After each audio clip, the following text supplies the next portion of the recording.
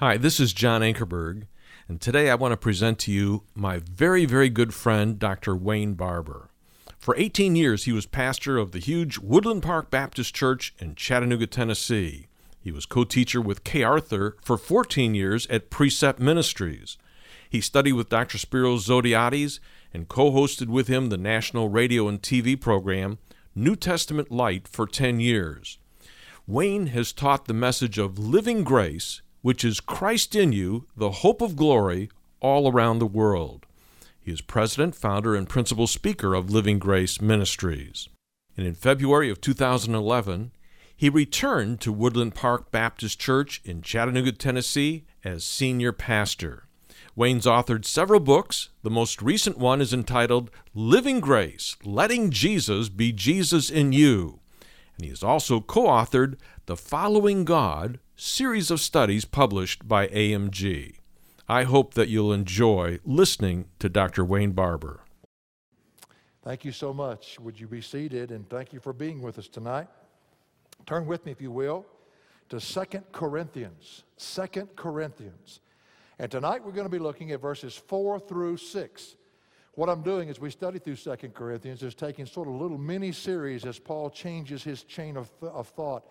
We've looked already at the God of all comfort. We've looked at when your walk matches your talk, what's that look like?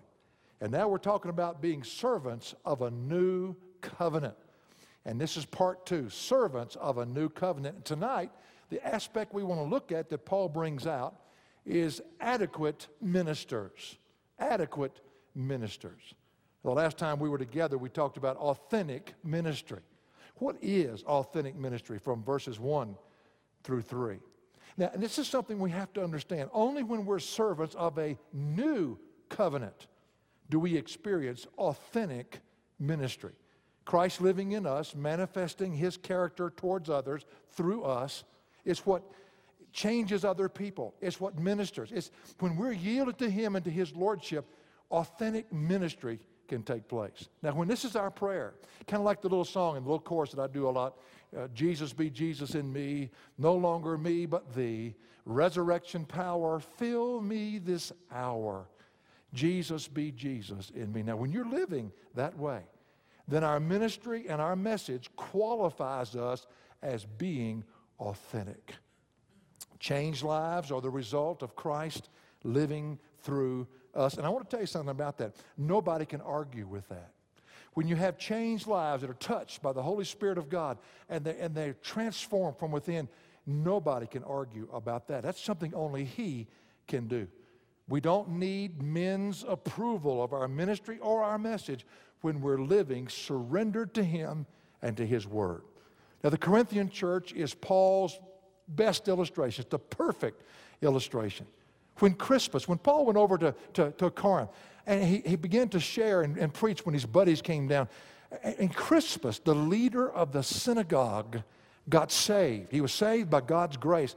That's a miracle. Now, if you don't understand that, you've never witnessed to a Jewish person. They don't believe that Jesus is our Messiah. It would have to be the Holy Spirit of God to convict a person's heart of salvation from the Jewish religion.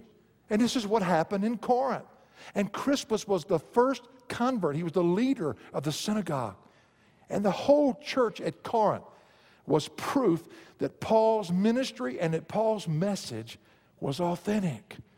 You see, even with all of that in mind, and regardless of the good things that God had done, there were those in Corinth who didn't appreciate Paul, and they could not stomach the transforming message of grace.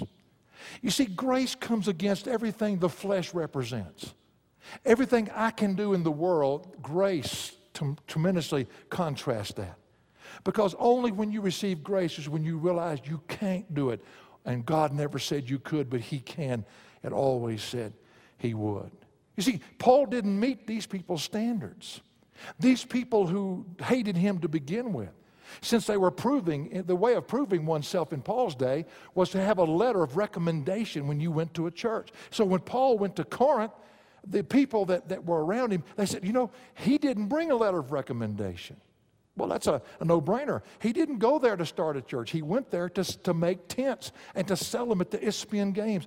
That's what he did.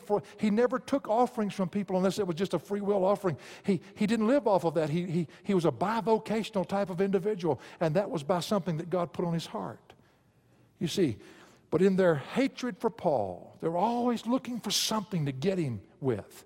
And we've been studying 2 Corinthians and realized they've already gotten him for promising he would come when he didn't come. And so he begins to answer his critics. He says, okay, I didn't have a letter of recommendation. I didn't have a degree on my wall from this seminary or that college or this Bible study group or whatever. But let me just answer you back. Let me answer my critics. And in verse 1 through 3 of chapter 3, he says, are we beginning to commend ourselves again? Because when he makes mention of his ministry being in contrast to the ministry of the false teachers, it kind of sounds like he was commending himself. And he said, do you think I'm doing that again? Or do we need, he says, as some, letters of commendation from you? He says, you are our letter, written in our hearts, known and read by all men, being manifested that you are a letter of Christ, cared for by us, written not with ink, but with the Spirit of the living God, not on tablets of stone, but on tablets of human hearts. Do you know what is our letter of recommendation today that makes our ministry and our message authentic? It's to transform lives of people. Not numbers, not buildings, not a lot of property, not a big budget, but the transform lives of people that the Holy Spirit has been allowed to touch through our yielded lives to the Lordship of Christ. Well, in verse 3, Paul begins to open up what we're going to really get into today. He begins to talk about a new covenant. Now, he doesn't mention it until verse 6. But you know that's where he's going, because he says, we're not written on tablets of stone. He says, but on tablets of human hearts. As we saw last week, the tablets of stone were the Ten Commandments that Moses was given on Mount Sinai. Now, this gives us an indication of the fact that at least some of the false teachers in Corinth were not just into license and other things. Some of them were legalists. And they followed Paul wherever he would go. These are the religious people. These are the people who get a committee together and plan what they can do for God. And they just ask God to join them in case they need some help. These are the people that cannot stomach the message of grace. They preached law, and they preached performance, and they preached religion. So Paul had to bring this up. They were living under the old covenant, and as a result, producing dead works of the flesh. And Paul tells you why. The phrase tablets of stone is a perfect picture in the New Testament of the Old Testament people, their heart, when God gave them the law. It was hard, and it was not yielding to what God wanted. Study the life of Israel and see if they had a tender heart. No, they did not. It was hearts of stone. And the law that God gave exposed those hard hearts. We see how Ezekiel understood this. And Ezekiel, in talking about that new covenant that Paul's talking about here in 2 Corinthians, made a statement in Ezekiel 36 and verse 26 when he says, moreover, I will give you a new heart, and I will put a new spirit within you. And I will remove, now listen carefully, the heart of stone that you've had from your flesh and give you a heart of flesh. I want to tell you, it's a sad thing when people who try to live under the law, people who do that have to attain a standard. You see, they can't, but they try to, a standard that God has put over them. And they don't understand. Their flesh that's trying to attain that is like a hardened stone. It cannot respond. It's not adequate within itself. It's incapable of attaining to that. And not only that, they become insensitive to anyone but themselves.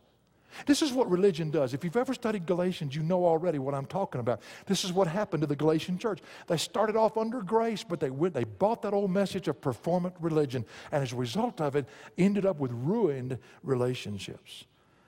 But when we yield to the Lordship of Christ, allowing Him to conquer us in the different areas of our life, and we live chained to His chariots, we saw in chapter 2, then He allows us to partake of His divine nature.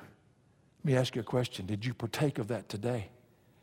God has given you a new heart. Have you partaken of that this past week? Have you walked out of that new heart that God has given to you? In Him, we have a new heart, and it's not a heart of stone. It's not unresponsive.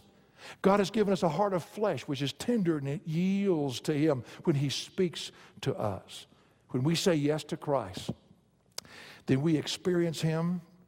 We experience that newness of what He's brought to us, and His love begins to flow through us and touch other people around us. Now today in our message, where we'll see Paul illustrate every bit of this, it's funny what he does. He makes his defense, and then he explains what he's talking about.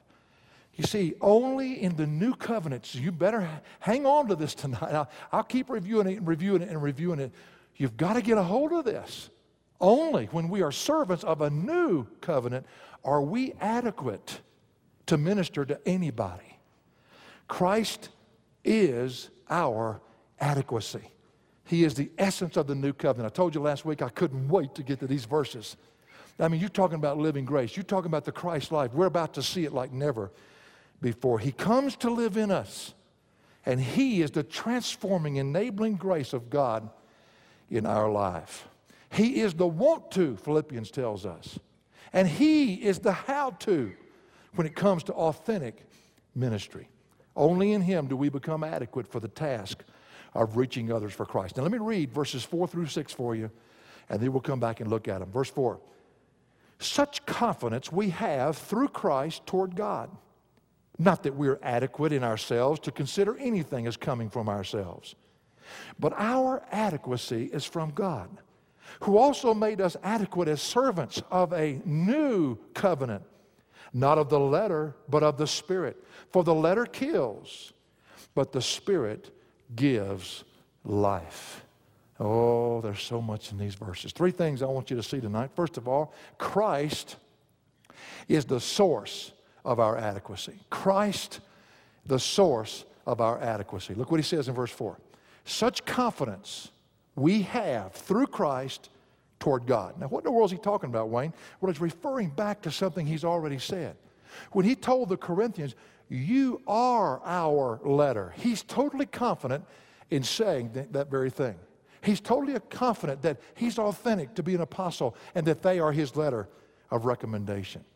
The word confidence there is the word pepithesis. I'm sure it excites you. It means our persuasion. It means something that's our trust, our confidence. He said we have confidence in something. We're persuaded about something. The word through is the word via, which means by the means of. Paul was persuaded that his ministry that he had had with the Corinthians was authentic. Why? Because Christ in him had brought it about. He couldn't explain it any other way. He couldn't say, we strategized and we did it this way. We planned and we came out this way. He knew that God had to have done it. Paul never thought for one moment that his ministry was of himself. Well, I wish I could say that about myself. Could you say that about you? That anything you've done since you became a believer and called it ministry, that everything that you've done was not of you? Wouldn't you be able to say that tonight? But Paul was confident of one thing, that this ministry was right. And he didn't think of himself as being smart enough or creative enough or anything else to be a minister. He realized his adequacy was only from God. This thought was ever before him. He says, such confidence we have through Christ toward God. And that word toward means before. Before God, pros. It has the idea of being before God. Would it be great if every day we get up in the morning, you heard about the old boy that said, I haven't lusted, I haven't had an evil thought, I haven't said a mean word, but oh God, I'm fixing to get out of bed. And wouldn't it be great in the morning we just got up and we said, oh God, there is no adequacy in me. There's not one single thing about my flesh that's good. Romans tells me that. And oh God, I just want to let you know that I want to live in your adequacy today. I want you to be in me what I've already discovered I cannot be. That thought that I've shared with you so many times over the last 3 years, I first heard from Ian Thomas, and it says, I can't, God never said I could. He can, and he what? Always said he would. Do you realize sometimes we preach this message in here and people walk out those doors and leave it right here in this building and they come back and hear it again, but many people do not seem to be making the connection in their life? I can't do it, but he can. Verse 5. Not that we're adequate in ourselves to consider anything as coming from ourselves, but our adequacy is where? Is for what? It's from whom? It's from God. Now, I didn't write this. Paul uses the word adequacy there, hikanos. And that means something that's enough. Here it means that which is exactly what is going to be needed for ministry to take place in my life today. I have it in him.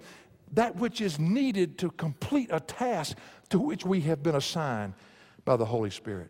It's used 3 times in 2 Corinthians. It's used in verse 6 of chapter 2. When Paul said, listen, that's enough discipline. You've taken him far enough. Now forgive him and comfort him. He says in verse 6 of chapter 2, sufficient for such a one is this punishment which was inflicted by the majority. That's the word, sufficient. It's used in 2 Corinthians 2:16 that we looked at earlier. Verse 16 says, to the one an aroma from death to death, to the other an aroma from life to life. And who is adequate for these things? What Paul's talking about is, who has enough understanding within himself? Who has enough strength in himself? Who has enough emotional stability in himself to handle the fact that Christ in him is going to be rejected by many people and yet responded by others? Who can handle that, Paul says? To many, it will be an aroma of death. These young people are here. When you go to school and you're letting Jesus be Jesus in you, many people will spit in your face. They will reject it, but many will respond. And that's what Paul is talking about. How can some respond and some reject? Who is sufficient for this? Who can handle this? No man can. So the word means to have the adequate resource, to be fully equipped for a task that God has. Paul says, not that we are adequate in ourselves. We don't find this in ourselves. Oh, if I could go back and relive my Christian life. I was told from day one, it's up to you, boy, and you better get some creative ideas and get it done. Get it done. And that's all I learned from all those years. And I remember the day when I cried till my nose bled when God showed me the filth of my flesh and what I couldn't do. Oh, if I'd just studied 2 Corinthians and understood it from the very day one. But I didn't. We think our adequacy is within us. I guarantee you we do. Not everybody. But the church of 21st century, that's our problem. It's too much about us. We can do it, we can do it, we can do it, we can. Never forget that day when I started Center Against Artist Gilmore. 7 feet 3 inches tall. His chin was above my head. And these silly little cheerleaders, at least you could understand their cheers, were going, you can do it, you can do it, you can do it, you can do it, you can. I couldn't even reach his elbow. And I'm walking out to Jump Center with him and said, no, I can't. I promise you I can't. I told the referee, just give him the ball. Let's don't waste the energy throwing it up. Why can't we do that in the Christian life? You see, we haven't come to that place yet, have we? Our dear brother Jim last week came to that place. It's painful when you come to that place.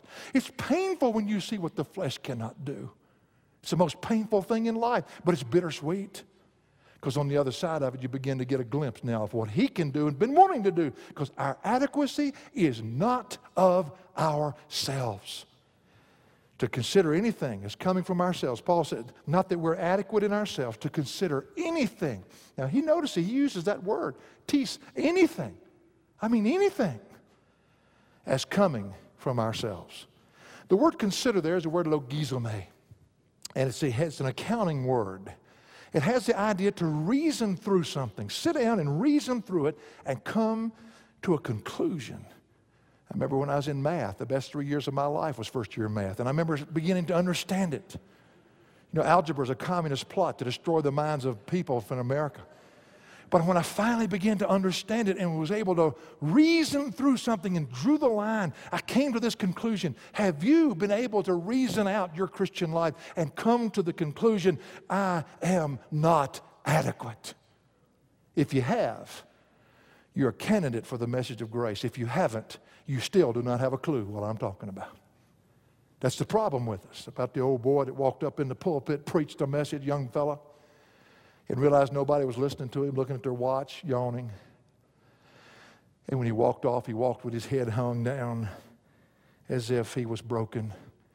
And an old pastor walked up to him, put his arm around him and said, if you would have walked onto the pulpit the way you walked off of the pulpit, maybe God could have done something in your life tonight.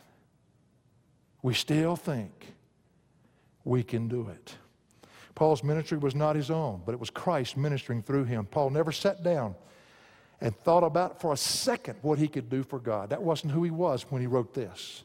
That's why he said in Romans chapter 15 and verse 18, I would not dare open my mouth for anything that I could accomplish for him. I will only speak of that which Christ has accomplished through me. Not that we are adequate in ourselves to consider anything as coming from ourselves. And the word from there is the word ek. It means out of ourselves, indicating source. I'm not the source, he says. Christ that lives in me is the source. You see, here's the contrast. Ministry that is performance-based has to be measured by man and his standards. It produces a change of behavior, but it never will produce a change of heart. Why? Because it comes strictly from man's ability. Man cannot change hearts. In a performance-based ministry, now listen, God really isn't necessary. Carl Bates made a statement one time, and he said the Holy Spirit could leave the average church for 6 months and nobody would know the difference. But authentic ministry, if it's going to be authentic, which is accomplished only by believers that are adequate in Christ, is always evidenced by transformed lives, because that is only what God can do. It is seen in changed heart. It is not the efforts of man, but from Christ and Christ alone. Christ is our adequacy. He doesn't give us strength. He is our strength. He doesn't give us love. He is our love. He is our adequacy. He is everything in us that we have already discovered that we're not. So Christ is the source of our adequacy as we learn to be servants of a new covenant. Secondly, His grace is the force of our adequacy. Now, I kind of had fun with these words, but I didn't really make them up. This really comes from the verse. In verse 6, he references the new covenant, the covenant of grace, not the covenant of law, but the covenant of grace. And he says, who also made us adequate as servants of a new covenant, not of the letter, but of the Spirit. For the Spirit kills, and the letter kills, rather, and the Spirit gives life. Now, he's comparing two things here. It is because of the new covenant that we now become adequate ministers, because we have a ministry that's right. It's authentic, because we're servants of a new covenant. Now, the word new is the word kainos. Do you realize what a covenant is? The word for covenant in Scripture is testament. Do you realize you're carrying around a book of covenants everywhere you go? Do you understand that the Old Testament is the Old Covenant and the New Testament is the New Covenant? And Hebrews 8:6 says we're of a better covenant. We need to understand this, what this means. The word new is kainos. Kainos means, qualitatively, totally brand new. I understood that Marty had a bicycle wreck the other day, and it knocked him over top of a car and hit him on his head, so he's okay. And if Marty went out and bought him a new bike because the other one was messed up, that would not be this word. That would be the word neos. We only have one word for new in our language, and that's what throws us.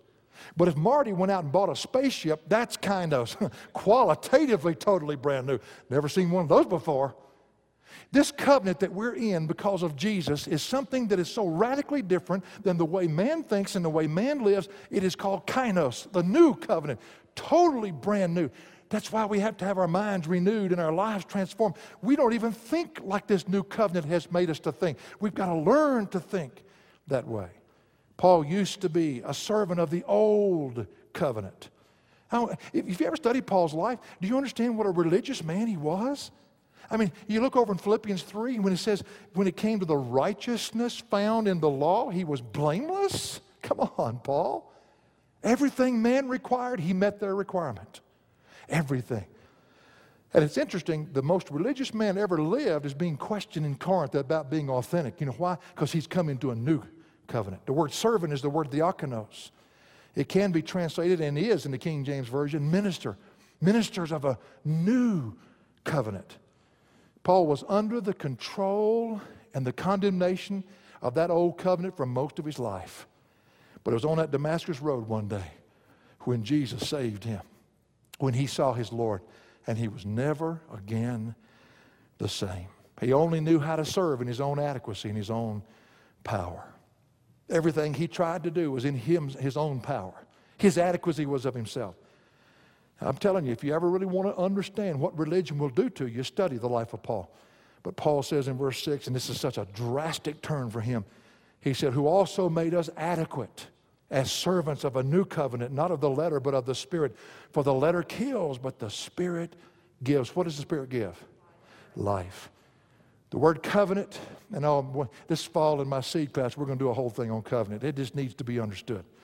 But the word covenant is the strongest word in any language for a binding relationship. He was in the old covenant of law, which bound him to death and separation from God. But in Christ, he's now bound to him and for eternal life that he's offered to him. Paul says that the new covenant is not of the letter, but it's of the Spirit.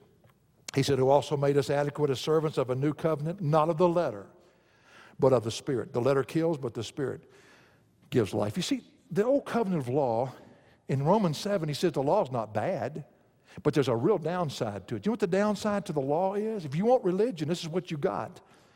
The old covenant of law never could enable one to achieve what it demanded. Never could do it. God gave it. It's his standard. That's what Romans 7 teaches. The letter kills. What Paul's referring to is that the law written on tablets of stone that no man could attain. The law killed every one of us, folks. It put every one of us under condemnation. It showed every one of us to be sinners born in sin by the fact that we couldn't live up to it. You see, not only shows us that, but it judges us and assigns us to eternal separation from God. That's what the law does. It proved us all inadequate. Why in the world we think our flesh is any more adequate after we get saved than it was before we got saved is a mystery to me. I know this is difficult for some of you to understand, but I'm going to ask you to ask the Lord to reveal it to you. Whenever we try in our own power to do ministry, in our own power to accomplish for God, in our own efforts, in our own creative abilities, we have just put ourselves back up under that which will, and I promise you, will prove us inadequate in God's eyes. Oh, Wayne, you just always talk about this stuff. Leave us alone. We're going to do it our way anyway. Well, good. Put me to the test, okay, tomorrow. Put me to the test. Get up in the morning because God tells me to love every man, whether he's a believer or an unbeliever. He tells me to love others. Get up in the morning and you just throw all this away and say, God, I'm going to love my brother today. Bless your heart. God will parachute a brother into your life you think you didn't know it existed. And by 1 o'clock tomorrow afternoon, you're going to be saying, God, I can't. And God's going to say, duh, I told you couldn't. You're not under that old covenant, though. I don't expect you to. Tell me you can't. I can't. Thank you. I never said you could. Now understand, I can. And I always said I would. I live in you. That's the new covenant glory of grace. I live in you to do through you what you could never do yourself. I'll give you another, for instance. Ephesians 5:25 says to love your wives. Today's Mother's Day, or tomorrow. Love your wives as Christ loved the church. Tried it lately? Anybody tried it lately? Oh, yes, Brother Wayne, I'm just doing wonderful. Bless your heart. You just think you are. Because he gave himself for the church. You willing to die to everything, all of your agenda and all of your attitudes for the sake of your wife?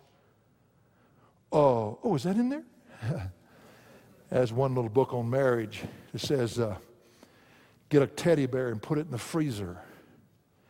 And your wife will find it one day with a little note that says, I love you, and that'll help your marriage. Do what?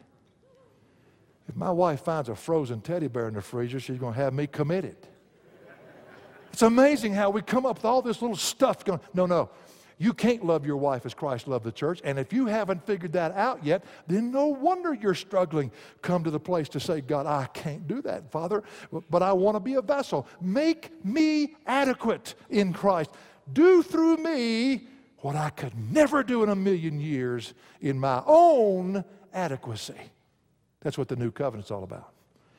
It's good news in the new covenant. But the Spirit gives life. The letter kills, puts everybody to death, under judgment, and assigns them to eternal separation from God. It renders a man inadequate.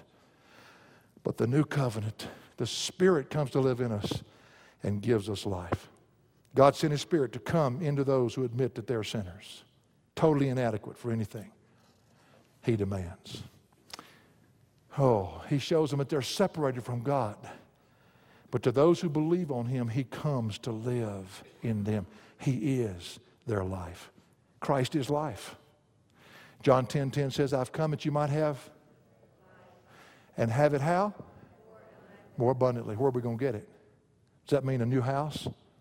A bigger bass boat? Not here. Not in this state. We have to have water first. No, He is our life. He is our life. Paul says in Colossians 3:4, when Christ who is our life returns. He says in Philippians 1:21, for to me to live is Christ. He says in Galatians 2:20, it's not me, but it's Christ. Doing what? Doing what? Living in me. That's new covenant language, folks. That is not old covenant language. Old covenant language, it's up to you. You better get with it. And I'll tell you something, you're already inadequate before you even got started. But the message of grace, the covenant of grace is, I can't. But God says, I know that, son. I know that.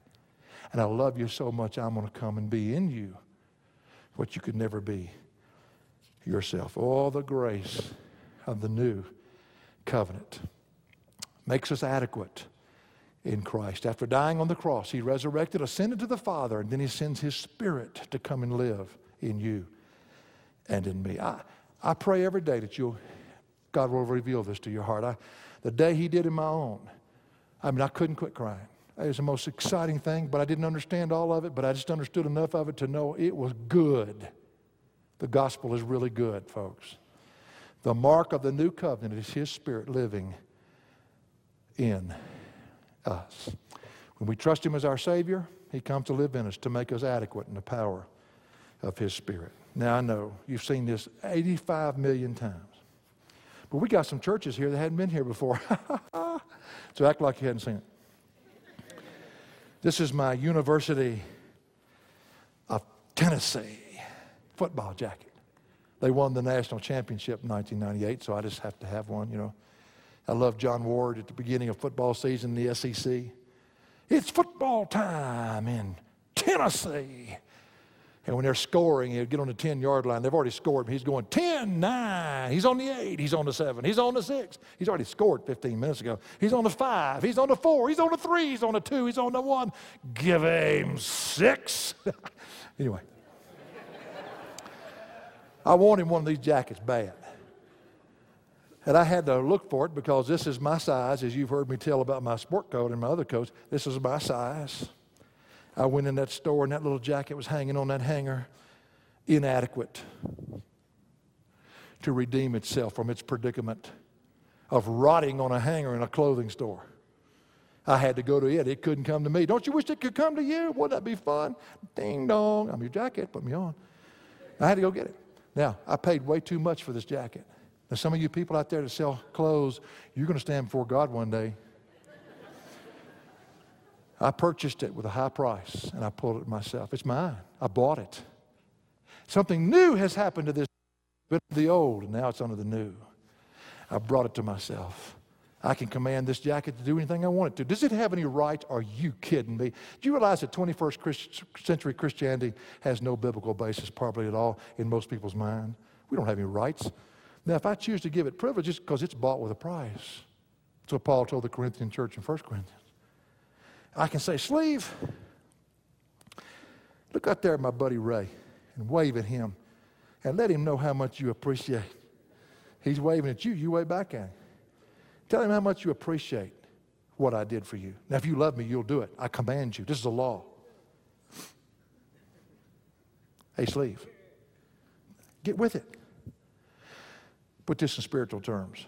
Wayne, love your wife as Christ loved the church. We talked about that. Come on, Wayne. Come on, son. Come on, man. The teddy bear won't get it. Do you know the only way I can get this jacket to do what I want it to do? Because this is the new, not the old. In the old, it's condemned for not being able to do it, and it's separated from me forever. But in the new, I came and got it, and it's mine. And the only way I can get this jacket to do what I want it to do is just get inside the jacket. Because when I'm inside the jacket, the life in the jacket makes it adequate. And I can say to that sleeve, wave at those folks. Woo! I learned something, didn't I? The jacket by itself was inadequate. Proven so by a law I gave to it, and it could not perform. But now it is because of the life that is within it. Christ is the source of our adequacy. Grace is the force of our adequacy. And changed lives is the course of our adequacy. You know what Paul's doing? I'm going to go right back now where we started. Paul said, you are my letter of recommendation. He's just explaining what he just said. I couldn't have made you become a church. I couldn't have changed your lives. That had to be God, which makes me authentic because it's Him living in me. The ministry that the Spirit has in us takes its course through us to the lives of others. The Spirit of Christ now living in us affirms us as adequate to minister to others. He produces in us, as we saw in chapter 2, the sweet fragrance, the sweet aroma, and it's seen by the way we treat each other. Not rudely, not gruffly, but with the sweetness of the fruit of God's Spirit. Fruit has a fragrance to it. That's what He produces. He enables us to walk in His victories. We're chained to His chariot. And He, through us, changes the lives and the hearts of people that need Him so desperately. And it's those changed lives that become our letter of commendation, that our ministry and our message is authentic. We're only adequate in Him, folks. So the way in which we treat one another in the grace of the new covenant, now listen carefully, is more important than what we do for each other. It's the manner by which you treat one another that makes a person authentic, because it's Christ manifesting His character through them. If we treat others and it's not sweetened by the fragrance of Christ, then it disqualifies what we do. There is no adequate minister, and there is no authentic ministry. But when we're servants of a new covenant, that's when it takes place. I was at a conference once, and a friend of mine told me, he said, Wayne, I've always wanted to meet Billy Graham. And I've met him a couple of times, but he said, he's an evangelist, and he said, I've always wanted to meet him and ask him to pray for me. His name was Everett. And Everett went to a banquet that night. It was at a big meeting, and he got on the front row, the front tables. I mean, he got there 30 minutes before anybody got there because he wanted to make sure he shook Billy Graham's hand. And he got on that, and Billy Graham never comes in until right time to speak. And they brought him in to speak, and he was about ready to leave, and he couldn't stand it. He said, got to chase him down. They had men around him, and he ran up and said, Dr. Graham. And Billy said, settle down, Everett. You know my name? Oh, Everett, I've known your name for about the last 4 or 5 years. I've been following your ministry and praying for you that God would use you as His vessel. Everett went back to his table with his buddy sitting there. He walked back and he says, he knew me. He knew me. He knew me. It's great for Billy Graham to know you. We sung it a while ago. Do you know tonight that if you're in the new covenant, you're a believer? God knows you. He's known you before the foundations of the world. And you know what? You're His letter that He's sending out because you're a changed life. And the people that you're allowing God to love through you are becoming more and more letters with your even name up in the corner because you were a vessel that let God use you. You're ministering out of a new covenant, not an old covenant, which is made up of committees and well-meaning, sincere people, and they haven't yet seen God change a life. They can only change behavior and environmental things. They can't change the inside of a person. That's real ministry. For additional resources, log on to jashow.org. That's jashow.org.